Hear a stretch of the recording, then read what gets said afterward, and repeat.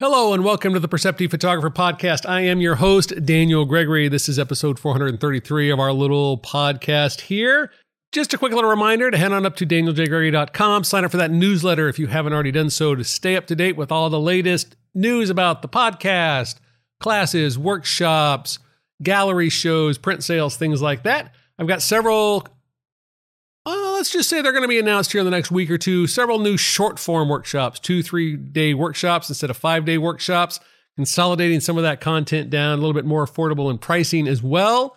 So we're really excited about that. So make sure you check out that newsletter to stay up to date with that stuff. Also, some of those will be probably some online classes in there as well. So for those of you who don't want to travel, there's a chance to sign up for those. So make sure you get onto that newsletter to stay up to date with that. Okay, this week we're talking about working projects and working with projects inside of your photography. And we've talked a lot about projects before. I talk about projects a lot in my workshops and in my classes. And I think it's one of the important things for people to consider. And one of the reasons why I think projects become an interesting part of our photographic process is for all of us. I think when we start out photographing, we get to a point where we're just going out and clicking on things that visually sort of interest us. Maybe it is a subject matter we like, maybe it's location, maybe it's travel, maybe it's family, whatever it is. We're just sort of randomly clicking on things. And then over time, we potentially notice that, some of these things sort of loosely fit together. They have a thematic sort of content to them or a repetition of subject matter. And we start to realize that we sort of have these photographic interests. Some of us recognize that and continue to evolve down those sort of thematic paths. Some of us just continue to sort of randomly click. And some of us who continue down that path, maybe we get myopic into a project and we actually stop randomly clicking on things that interest us. And we end up being sort of pinned into a creative roadblock because we're no longer allowing the photography to be what it was, which was just a exploration of seeing the world and a joy. So this notion of projects can kind of work at us from two different angles. We can either be rewarded for recognizing these thematic elements within our work. And at the same time, if we become myopic, we can be penalized by sort of breaking our creative spirit, our energy to just go out and photograph the things that catch our eye. Either way, I think it's important, though, for us to think about how we approach projects and what projects do for us in our photographic process and in our way of working photographically. I think a couple of things happen when we start to think about projects and we start to approach projects. And when I'm talking about projects, I'm not talking about grandiose things necessarily. I'm talking about where we start to recognize that this group of images, maybe it's 6 to 8 images or 10 to 12 images, that they cohesively fit together. There's something about them that uniquely ties them together that makes them fit sort of as a puzzle piece. They join together, and that together, that set of images, that collection of images speaks to a larger question or answers the question in a different way we might be asking because there's more information available for us to process and understand than looking at the single image. And so that's the first thing about projects, is that sometimes when we're thinking about our work, we're sort of curious about something. We're trying to understand something. We recognize something. We realize that what we're seeing out in the world has this sort of oddity, sort of interest to it. And we're trying to understand that world or understand why somebody would do something or why somebody created something or why the universe looks the way it does. That in that single image, we capture one moment of time. We capture one instance at that moment. We capture one way of our seeing at that moment. And that by allowing multiple images to come together, by starting to think about images as groups or collections, we start to gain more data points. We start to gain more information to put into our understanding of that particular topic, theme, idea, concept. Within that realm as well is when we start to look at a group of images, a collection of images, we can start to identify some really important sort of subsets of things for us to think about. And I think some of that comes from technique. One of the things that we start to recognize when we look at a collection of images are techniques that we're really strong in. Things that we do well. Maybe we pay particular attention to light and we're really good working light. Or maybe you're doing studio work and you're really good at lighting, using artificial lights to create that sort of environment. Maybe you're not so good at understanding depth of field or the impact of shutter speed. I know when I started doing bird photography, which is my hobby photography, is bird photography. It's not something I normally show to anybody. It's just sort of how I decompress with my photographs. I go out and photograph birds in the yard. But one of the things I really had to learn was the impact of shutter speed on photographing birds. It was a technique that conceptually I understood. I had watched other people who do bird photography. I had listened to them. I had observed sort of what their settings are. But I really had to go out and learn that technique of the difference between a stationary bird and a bird in flight. And what is the appropriate shutter speed for a bird in flight? And what does that do to ISO? What does that do to aperture? Oh, and if I make the depth of field too shallow, I have no latitude in terms of what appears to be in focus of a bird in motion. Or if I maybe increase the depth of field a little bit, let the ISO get a little higher, I get a little bit more successful hit rate, so to speak, on those images. In that collection of images and looking at groups of bird photographs and starting to recognize like, wow, I'm sort of weaker in that aspect of my photography, it gave me a chance to step forward, work on a technique, again, that's not random. And this is one of the things that I find in a lot of my classes and when I'm working with a lot of people is that the techniques they decide to work on in their photography are not necessarily the techniques that are going to improve their photography because it's a technique that they don't ever use or need to apply, or it's so one-off in the application of what they do that it sort of becomes an academic exercise. Where when we look at a collection of images that you've shot or a collection of images that you're working on, and we can see strength of technique and deficiencies in technique, the technique you would then work on would solve a very specific problem. You're then moving your photography forward and you're moving your vision and your voice forward because the technique and the technical aspect of the photography is now matching the purpose and intent of what you're creating. I think one of the other things that's really interesting about groups of images when we start to pull them together, outside of, again, helping us understand technique, but they also help us sort of understand what is significant and important to us in the things we photograph. And that goes to both the things that we photograph, the subject matter we photograph, whether it's portraiture, landscape, but also the subject, the rationale, the reason behind the things we photograph.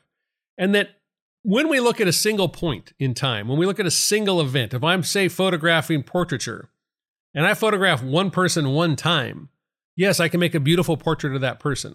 But if I start to look at 8, 10, 12 portraits of different people, is there something that I'm trying to communicate about those people? Is there something I'm trying to say about those people? Like one of the things I always find interesting is environmental portraiture. I find it's interesting to do environmental portraiture, and I find it's interesting to look at environmental portraiture and see how does the photographer get a sense of the space somebody lives in and occupies and the person themselves.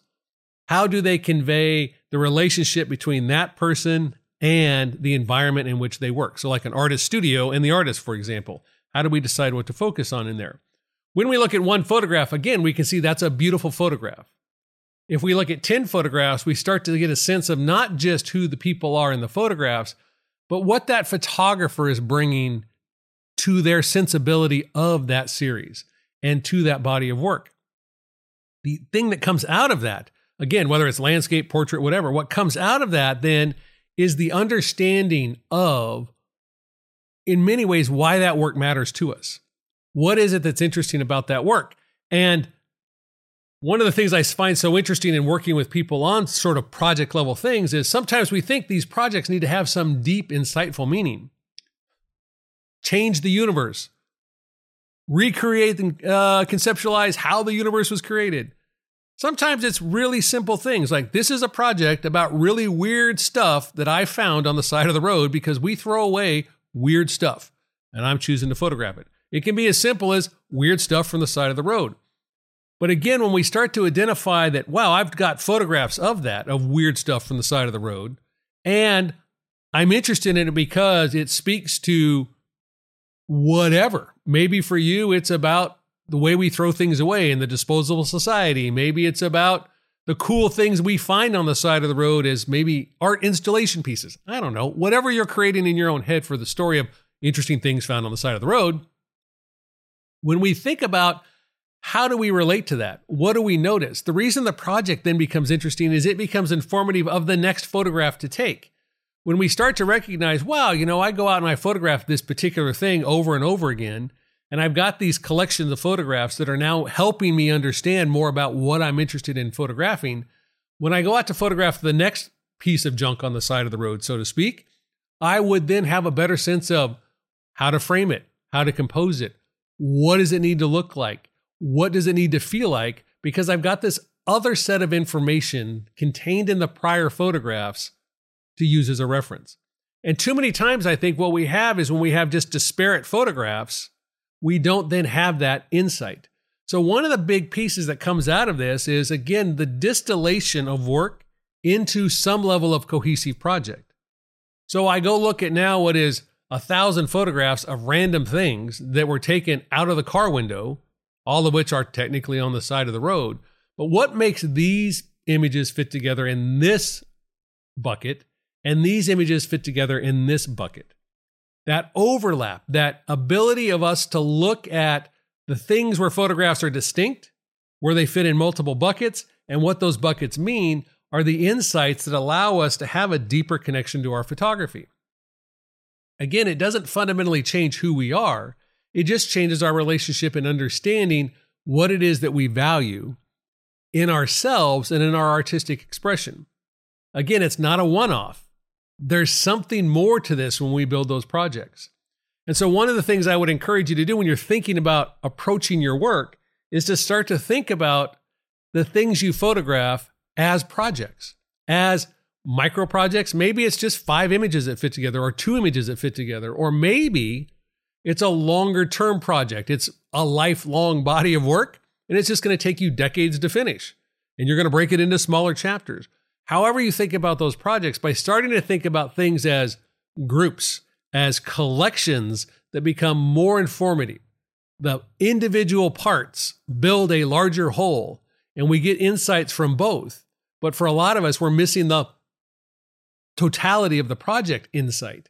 So by thinking about our work in those multiple layers, we can gain better insights. Again, whether it's into developing a technique, maybe it's into language to talk about the project. So when somebody says, oh, there's a collection here of 8 images. What are these 8 images about? And how are they different than these 8 images?